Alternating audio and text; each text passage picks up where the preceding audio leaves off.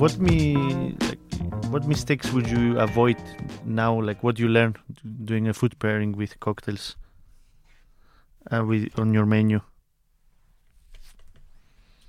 I definitely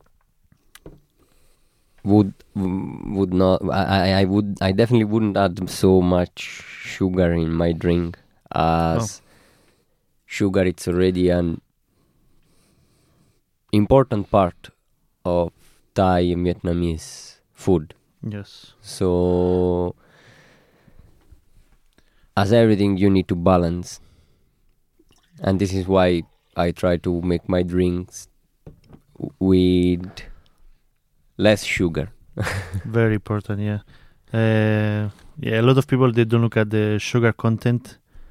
I remember I used to work in a Asian place, and we need to keep the drink sweet. Customers love sweet drinks. Yeah.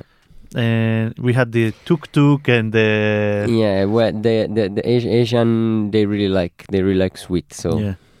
So it's also what the customer needs, but some drinks you cannot overdo with the sugar, like the old fashioned.